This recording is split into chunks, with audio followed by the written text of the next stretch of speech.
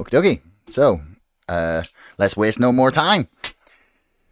So, Okay. hello everybody. Welcome to another episode of Chatter. Today, I am absolutely delighted to be joined by Jose Vega, who is an activist and man who came across my desk after he crashed an event with editors of the New York Times, Washington Post, LA Times, and Reuters to complain about their absolutely horrendous coverage of many of the biggest stories over the past few years. So, yeah, man, welcome to the show. Thanks very much for joining me.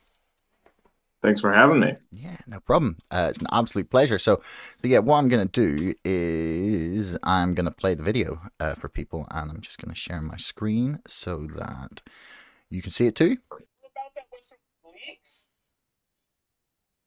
Go ahead. It's a free speech event, right? You guys are the press. Let's say something here. Mr. Khan, come on. You're the executive editor of the New York Times. I'm just trying to get into some good trouble here, man. Woo. Listen, Karen, get out of my face for a second. I got to talk to these gentlemen. Okay. Well, I just want to hear what they have to say. Go ahead, I'm done. Wait your turn. Wait your turn. You know what I'm telling you. Come.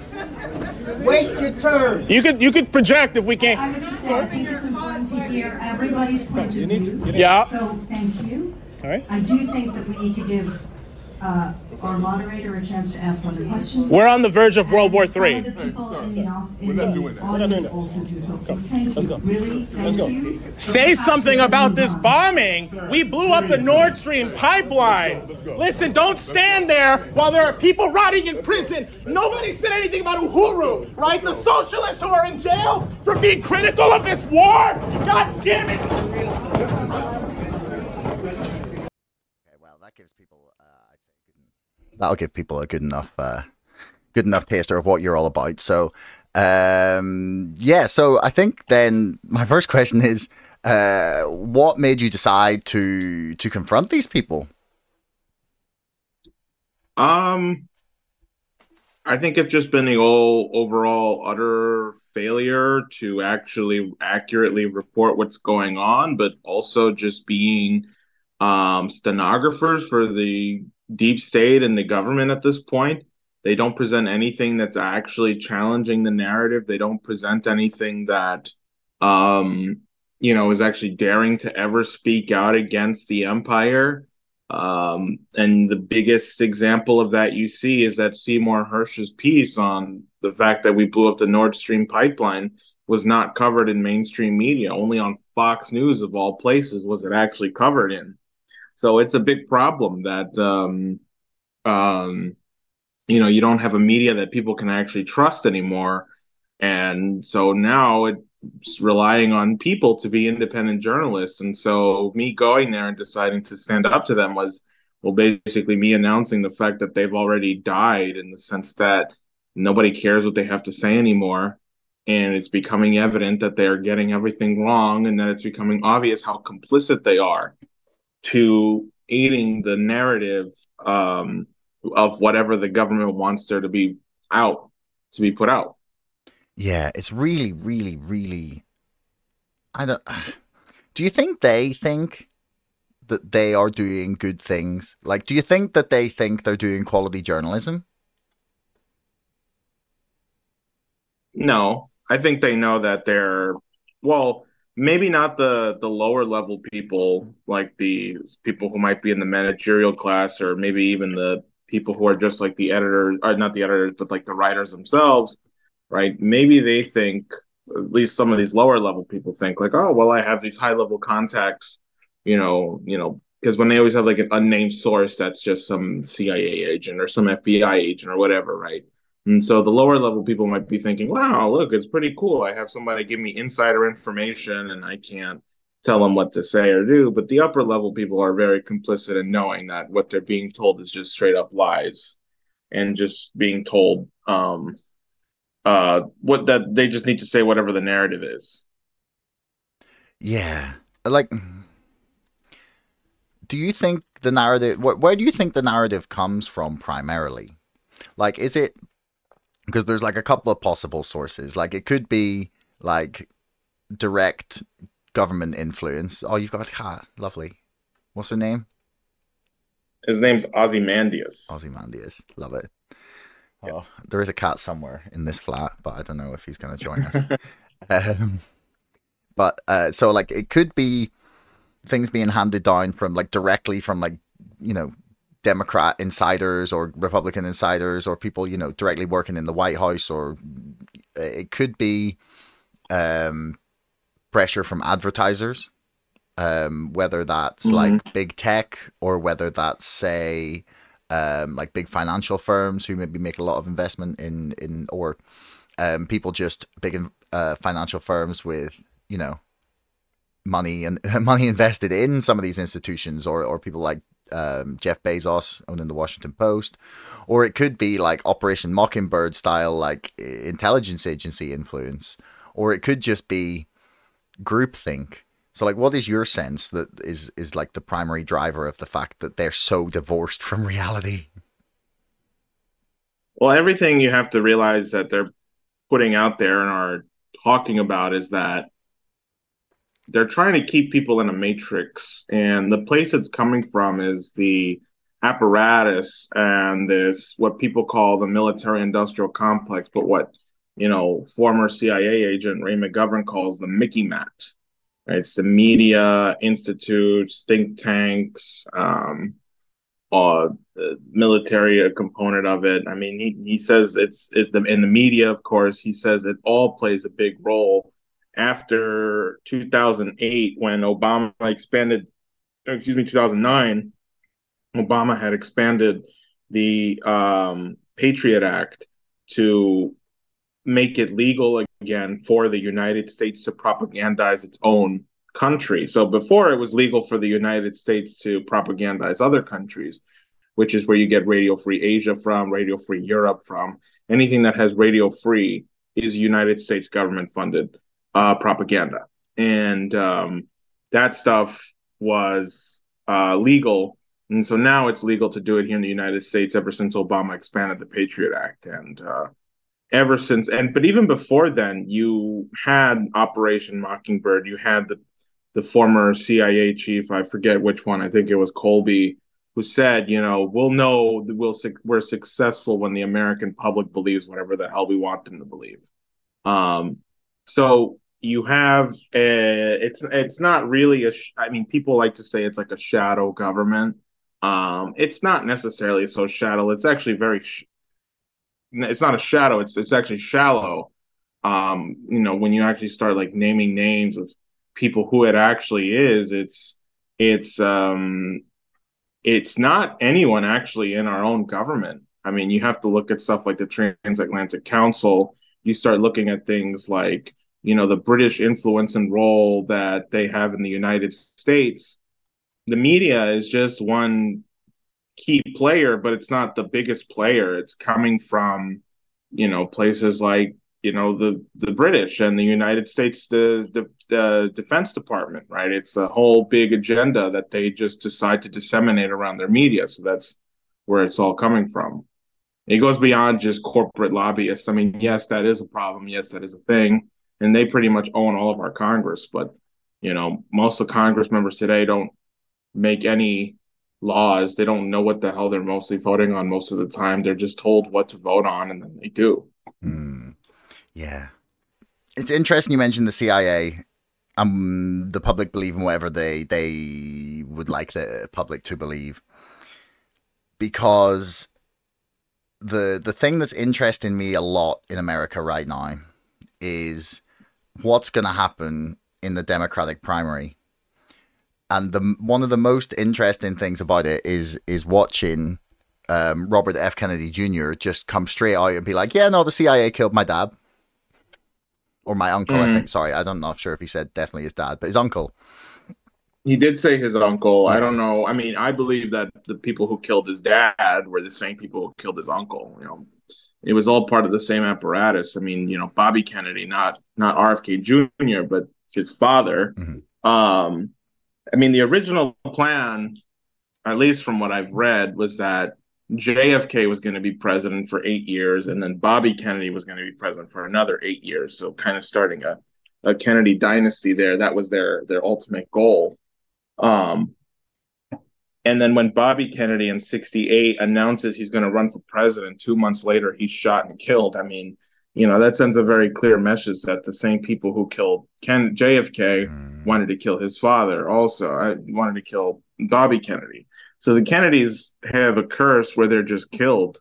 And actually what RFK Jr. said, that he remembers his father getting on the phone saying, did our guys do this, provides a lot more context as to who really was responsible for Bobby Kennedy's death and Bobby Kennedy's assassination. It was the same people that actually did it. And in terms of like the Democratic primary and stuff, I mean, things are definitely getting spicy because of what RFK Jr. is saying. But I think the important thing to kind of realize is to take it out of the two-party system, take it out of the Democratic Party. They're not going to let anybody win in the DNC that they don't want to win. There's a podcaster named Savvy Savs who had on some election lawyers where they proved that the Democratic Party is a private entity, right? So if they wanted to, they really could just say, no. We are going to go with whoever we want at the end of the day, on top of the fact they have like a super delegate system. So in the primaries, like all the super delegates can go to whoever the hell, they tell them to go to. So you don't have a fair system of elections here in the United States. And so I think it's a tragedy that RFK Jr., who, I mean, I like him as a person, but I don't trust the party. And I don't agree with everything he says, but what he has been saying about, the CIA killing his uncle is definitely a big deal. I just think that people need to kind of let go of the two-party system altogether, or else it's going to be what kills us. Maybe RFK could punch the primary. I don't know. I mean, one poll I saw said that he was rivaling Biden in the polls, and another one says he's like, yeah, it was done by this group called Rasmussen. Yeah. And Rasmussen polling is very, I don't know, they have like a right-wing bent, but they included, it was something like RFK was at 36% and Biden was at 35%. And then something like 16% of people wanted Marianne Williamson and the rest weren't sure or don't know. Then another poll came out saying, no, actually, RFK Jr. is at 11%, but that one was done by like a heavily DNC funded survey. So I don't really know. You really don't know. It's maybe they're just trying to fit in the propaganda, but it's still very early. And also the fact that the DNC has said there will be no debates is absolutely absurd because they don't want to expose the fact that Biden doesn't know what the hell he's talking about most of the time. Yeah. So there's definitely no debates. Like they're just not going to do it. That might change if people make enough rackets about it, but right now it's the case that there will be no debates. Wow. Yeah, Democrat. Yeah. Marianne Williamson was complaining.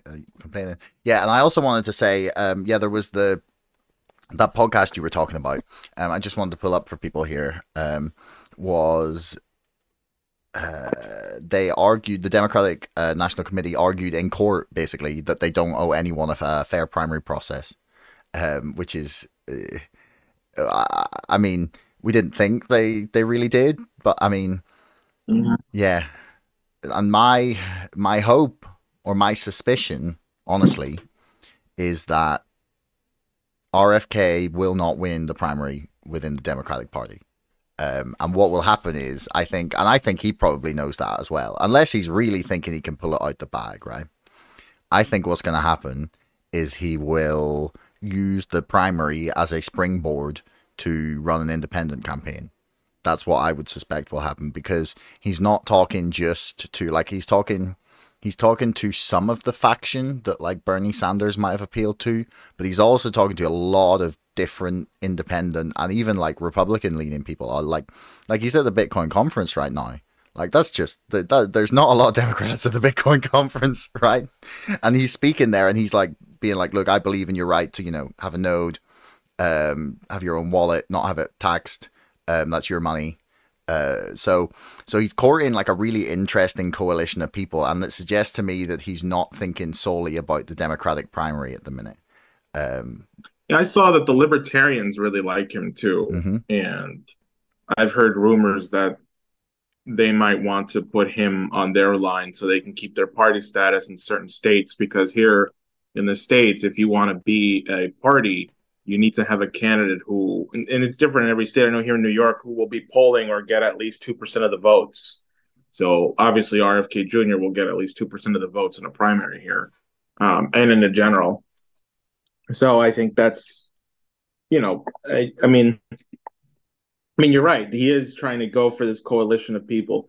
I, again, do not trust the party. And also, I think there's people who think, like, and I might be wrong about this, but I've heard, Brianna Greyjoy talk about how it's a good thing that other people are challenging Biden, like Marianne Williamson or RFK Jr., because it might influence Biden to do some policies or push him to the left or and maybe I'm misrepresenting her view, and if so, I apologize for that. But this is what I thought I heard, and my reaction to that was like, well, it's not that Biden is now going to say, "Oh, I'm getting, uh, uh, I'm getting somebody's going to challenge me. Now I'm going to go and do some of the promises I said I was going to do." It's okay. How do we play dirtier?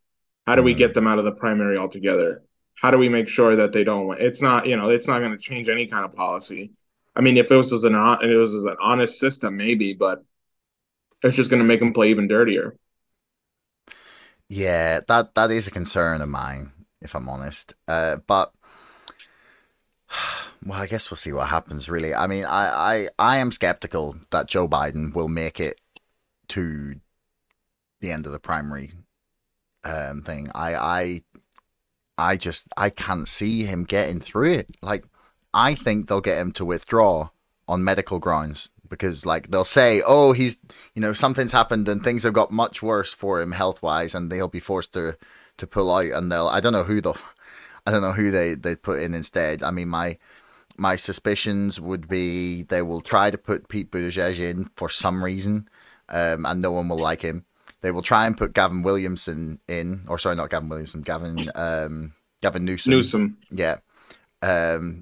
Then I think maybe what's his name, the billionaire Bloomberg. He might give it a shot. And I'm thinking left field out of the blue might be a Michelle Obama run. Those would be my suspicions for who could possibly. You see, that would make even in a sick, twisted society, that would make sense. But we're beyond a sick, twisted society. I don't know if you saw these pictures of Dianne Feinstein being wheelchaired into the Senate at like 89 years old, and one of her eyes is closed, and then she's like being interviewed, and then they say, "Yeah, so what was it like being away for 2 weeks? What was the reaction from your colleagues being away for 2 weeks?" And then she says, "What are you talking about? I've been here the whole time."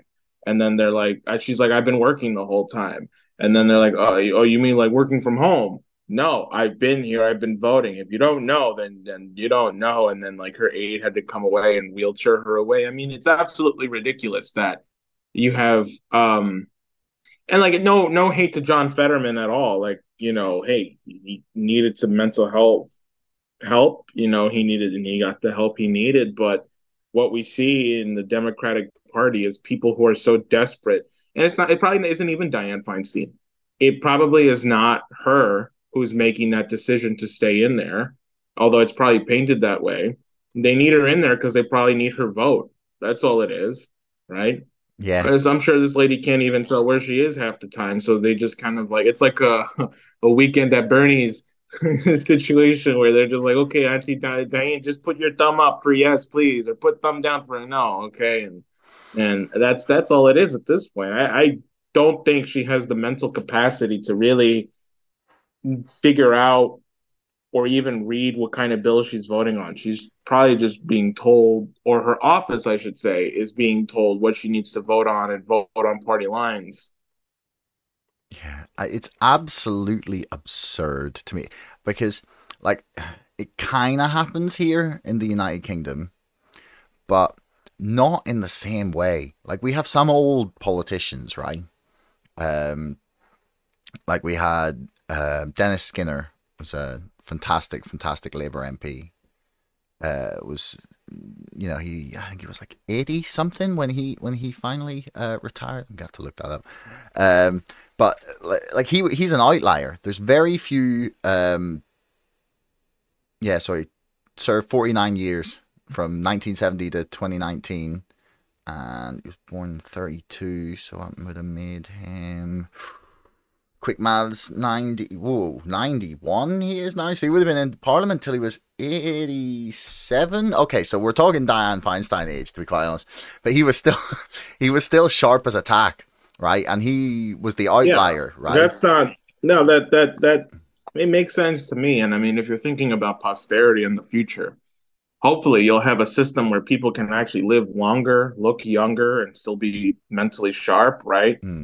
People's lifespans far in the future. I mean, I hope it's soon. I mean, I don't want to die, but hopefully people's lifespans will be increased indefinitely, or at least, within the next.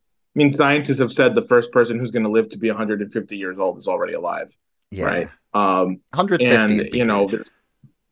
And there's going to be people who and scientists who are going to discover something that will slow our aging process down. So, maybe in the future, it won't be as shocking to say we have a 120-year-old senator and they only look like, they're like 40 or 50 years old and their mind is still there. I mean, it's a very exciting prospect of anything. Yeah. Actually, so, in the grand scheme of things, I have no problem with people who are old because that term is going to get redefined as we go on in the future.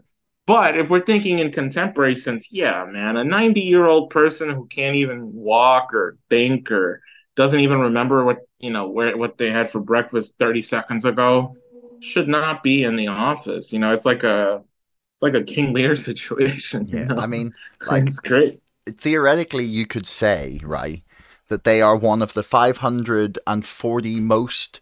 They're one of the 540 people who have their fingers on, like, or their hands on the levers of power in the most powerful country on the planet. It makes it seem like they should have their shit together in their head, at least. Well, it tells you like what's happened to the population. That's what's more telling about it. Here in the United States, there's debates about term limits. Should we have term limits? And in one sense, I understand the argument because somebody like Nancy Pelosi should have been out of office for a long time ago. Yeah. My usual response is you do have term limits. It's called elections. It's like you have the power to determine whether or not that person should even be there anymore or not. So it goes to tell you, like, a lot of the problem isn't, yes, it's the people in power. Yes, it's the people who have the authority.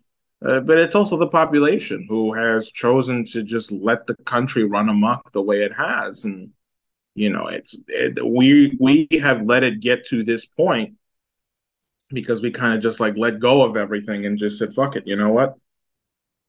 We're just not going to hold our government responsible anymore. Yeah. And part of that is because of what happened in the 60s. I mean, you had assassinations after assassinations after assassinations that really rocked the nation. Okay, you had Patrice Lumumba, 61, Dag Hammarskjöld, also 61. And I know there's some speculation as to whether or not he was actually assassinated. I do believe he was. And it was all related to Congo, so it had to be that. Then you had Kennedy, Malcolm X, Martin Luther King Jr., then you had Bobby Kennedy. There was that guy from the Black Panthers who was also shot and killed, whose name I forget.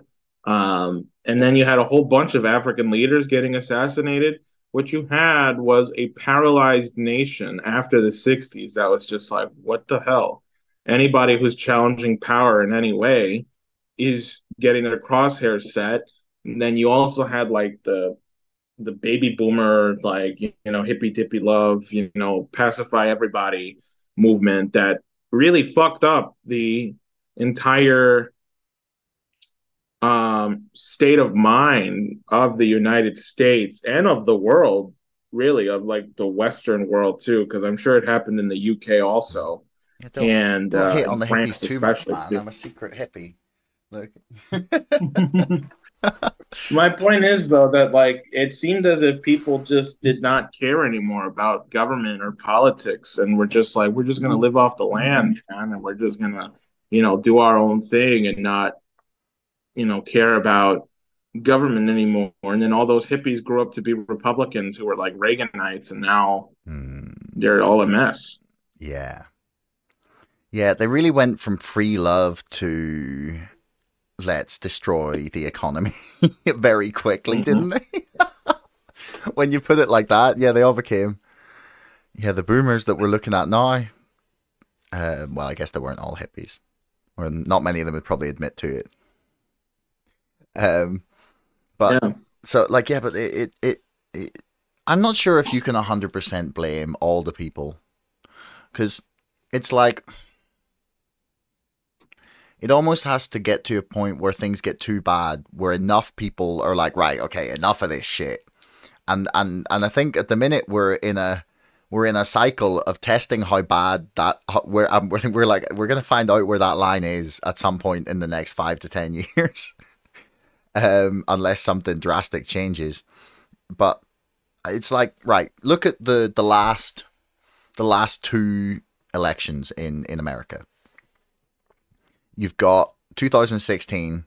Okay, people tried to vote for Bernie, something different, something that wasn't just the corporate oligarchy again, right? And yeah, I was a Bernie bro. yeah, I mean, I hate that term, man. It's like, I liked his policies. I thought he was a guy who actually cared. Like, I don't have to be a fucking bro. And there's a lot of people who weren't bros.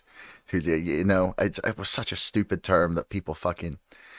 Why do they have to, like, name everyone? Why can't they just be fans of someone? Anyway. Yeah. But yeah, also a Bernie pro. But he was actually the first person I voted for in a primary. I wasn't 18 yet, but New York has a thing where if you're going to be 18 before the year is up, you can vote. So 17-year-olds can vote. So I gave him my first vote as a Democratic primary guy. Oh, that's cool.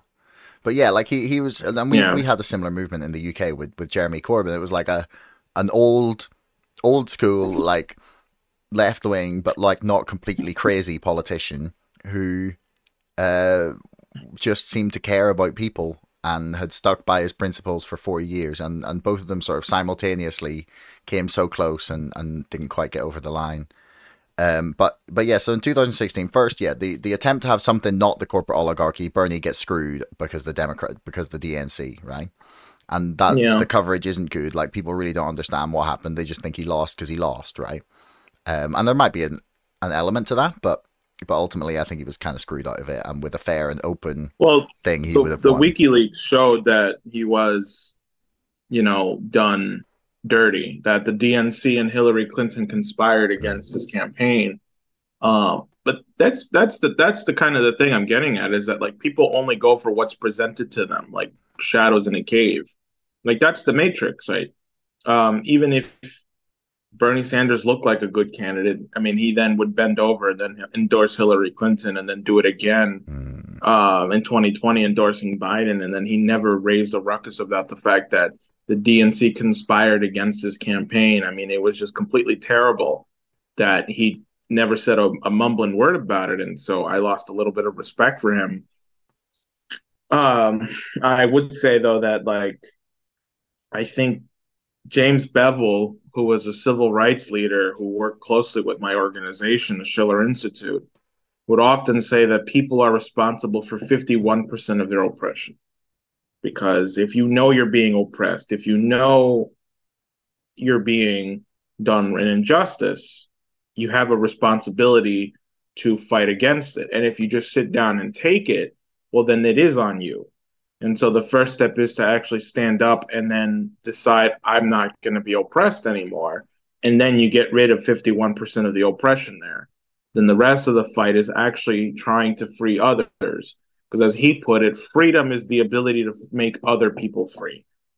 And so that's what I live by too. And so that's why I don't believe in the corporate duopoly anymore, because I don't think that I need to be limited by what is presented to me as options. I used to do this. I mean, I voted for Trump twice because he was the anti-establishment candidate, right? And so that was all that was presented to me. Like, well, he's not Hillary Clinton, right? Yeah. Well, he's not Joe Biden. Yeah. So I was thinking like, well, that's the anti.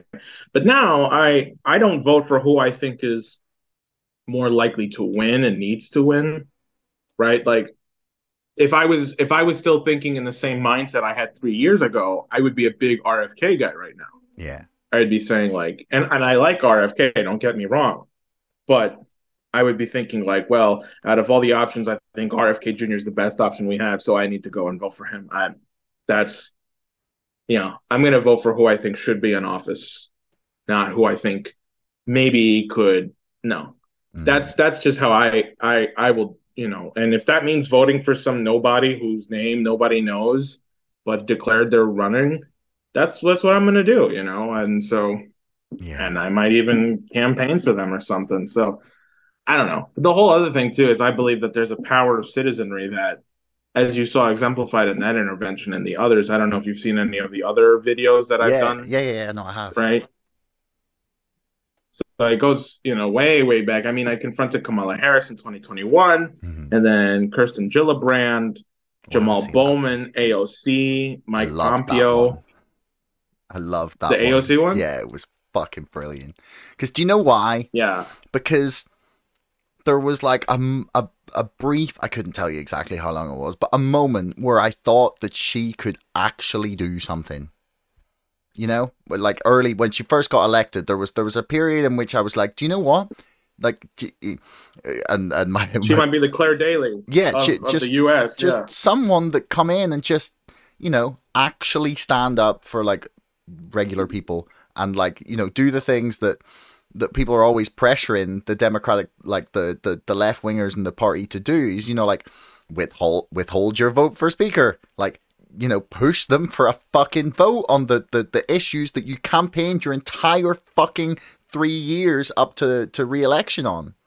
Like, call them out on it. And she just sort of got rolled up into the corporate machine. And it was beautiful to watch someone like just point that out to her and just see her like have no idea what to say. Well, see, that's exactly right, because I thought the same thing too. And when she won her primary, I was going through something here in the Bronx where my apartment, the ceiling, not this apartment, this apartment's been great so far, but I lived in like a very poor part of the Bronx where I still live in a poor part of the Bronx, but an even poorer part of the Bronx where I was living in a basement apartment.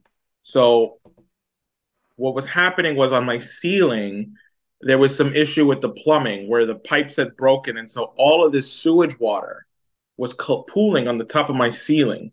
The smell was horrible. And then it was just bubbling. And then it all just, boom, popped. So I got the local media. I went to my assemblyman's office. I got a lawyer pro bono. Turns out there was black mold in the apartment. And he said, like, this is looking like a 7-figure settlement, right? Because when you have black mold, right? My assemblyman told me, because I was going to him and I was saying, like, listen, I'm going through this. And he was helpful at first because he got like housing inspection to come in and check it out. There was a day where he told me, listen, like, I see you're picking up a lot of steam. What if somebody came up to you with $15,000 just for you to let all this go and drop it? And I swear to God, he said this. I have this on tape somewhere. I've been looking for this because but he said like, it was his chief of staff who told me this. It wasn't my assemblyman or my councilman. My councilman's name was Fernando Cabrera, but his chief of staff name was Gregory Faulkner. He told me, what if somebody came to you with $15,000, just let all this go? And I said, $15,000 isn't even enough to move out.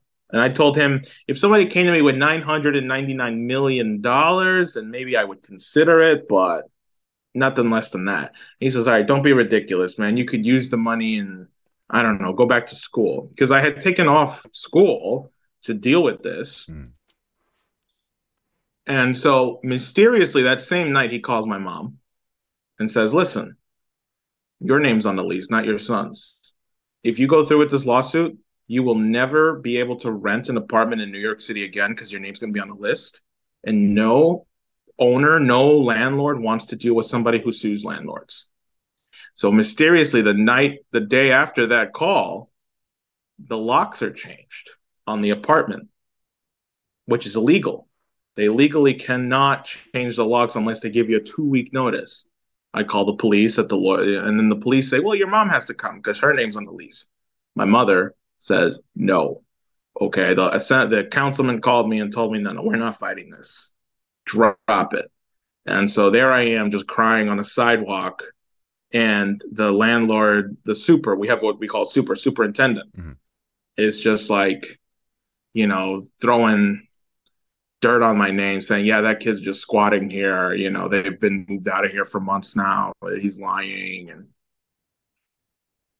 I had the media there a week ago. Okay, anyway. And so I'm there. I'm just completely defeated and crying. And so I write an email to AOC's team because she had just won her primary. And I said, listen, like, I need the help. I never heard back from her team. But I even then I didn't hold it against her because I was like, okay, maybe she just won, getting her office set up. She's got 1,000 things, right? And that is still something that affects me to this day. Like, there's going to be a documentary of me coming out sometime in the summer. Oh wow! That my really? friends over at Do Dissidents, Do Dissidents. They're a YouTube podcast group, and it turns out Keaton used to be a filmmaker, so he chose me as his first subject for a film. And what's it called? So I talk about it more. Do Dissidents.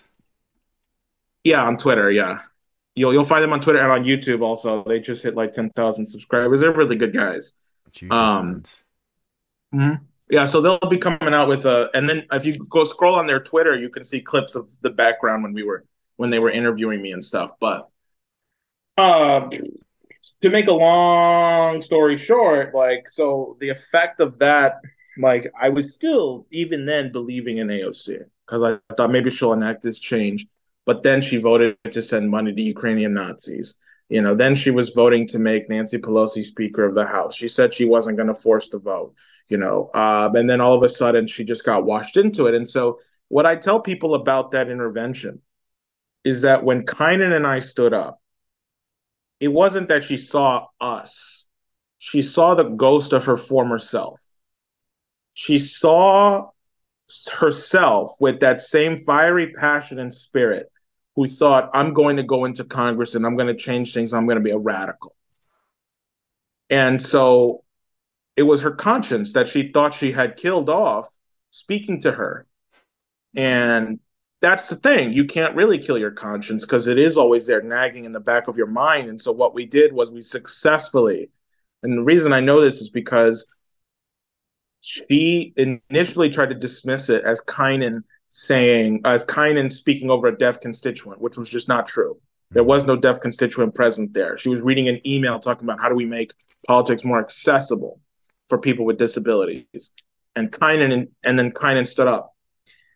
But then it took her 4 days after the video blew up the way it did, went viral the way it did, that she had to put out another statement, a huge statement saying that we're Trump supporters and that we're right wingers and that we're a part of a cult and that nobody should listen to what we're saying or take seriously.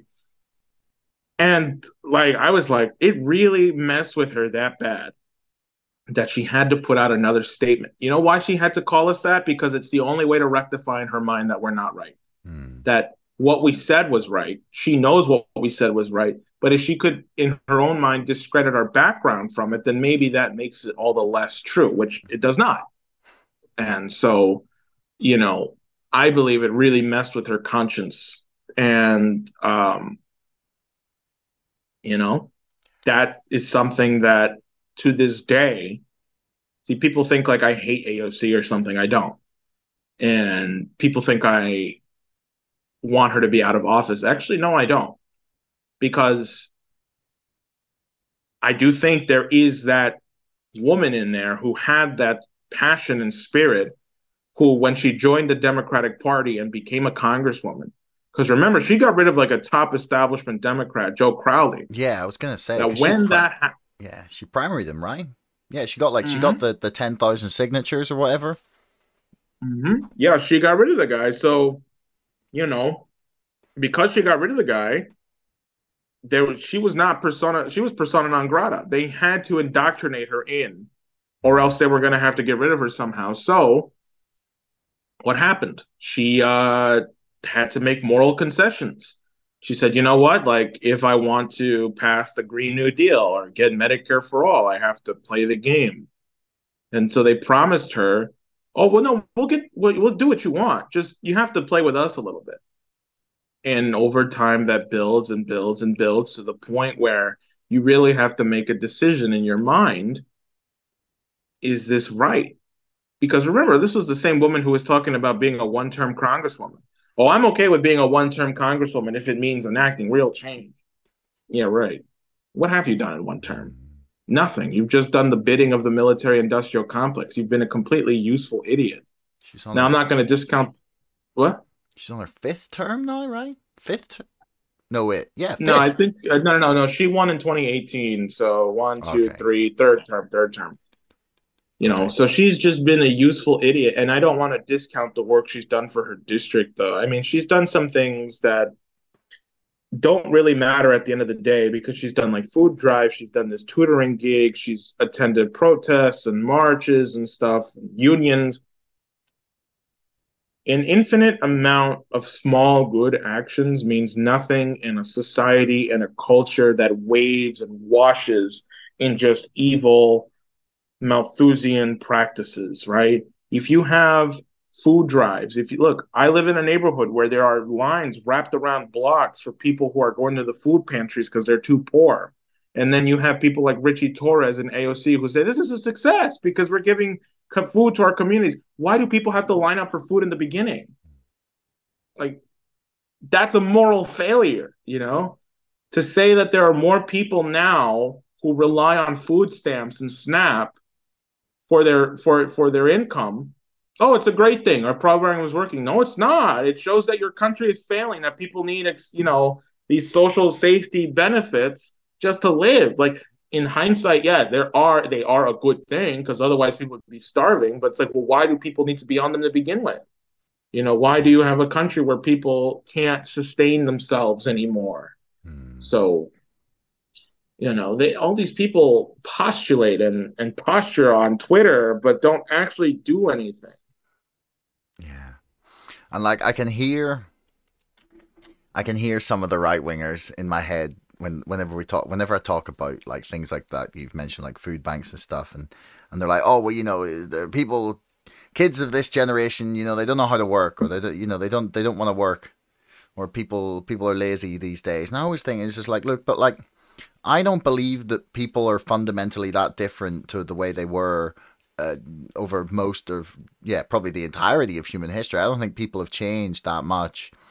And I think that what gets to what you're saying here is that there is like a rot in the institutions, and that's like seeping out and poisoning the whole of society, while people at the top wave flags and pretend to be making things better, and the rest of it's just crumbling. It's like they're painting the outside of this like castle that's falling apart, and like inside the foundations are rotten, and they're like, oh look, it's beautiful. Yeah. Like Exactly. And so, look, dude, for total transparency, like when I was a teenager, my mom was working 2 jobs and we were still going to the food pantry and we still had benefits. Why was 1 job not enough for her to sustain an apartment and me? And why was 2 jobs not enough for her to sustain an apartment and me and not need SNAP benefits and also going to a food pantry? It's New York City is its own thing. And so when Marjorie Taylor Greene came to New York, and she called it a shithole. And then Mayor Eric Adams and Jamal Bowman and AOC, and especially Bowman's like, no, man, New York City's great, man. You just can't. No, it's not. Okay, as somebody who lives here and who loves this place, I love New York. I know what a shithole it is. It's like I'll give you one story before I have to go. Mm-hmm. When I was petitioning for Diane Sayre to run as a Senate candidate in New York, we needed 45,000 signatures just to get her on the ballot. But that really meant we needed like 80,000 because here in the United States, they have this process called challenge, where if you get 45,000 exactly, the opposing camp has a right to look at your signatures. And if they say, oh, we can't read that one, so that doesn't count, you're off the ballot. So you need at least double, right? You have to assume that 50% of your signatures will just be knocked off. I was in Harlem, 125th Street in Lenox.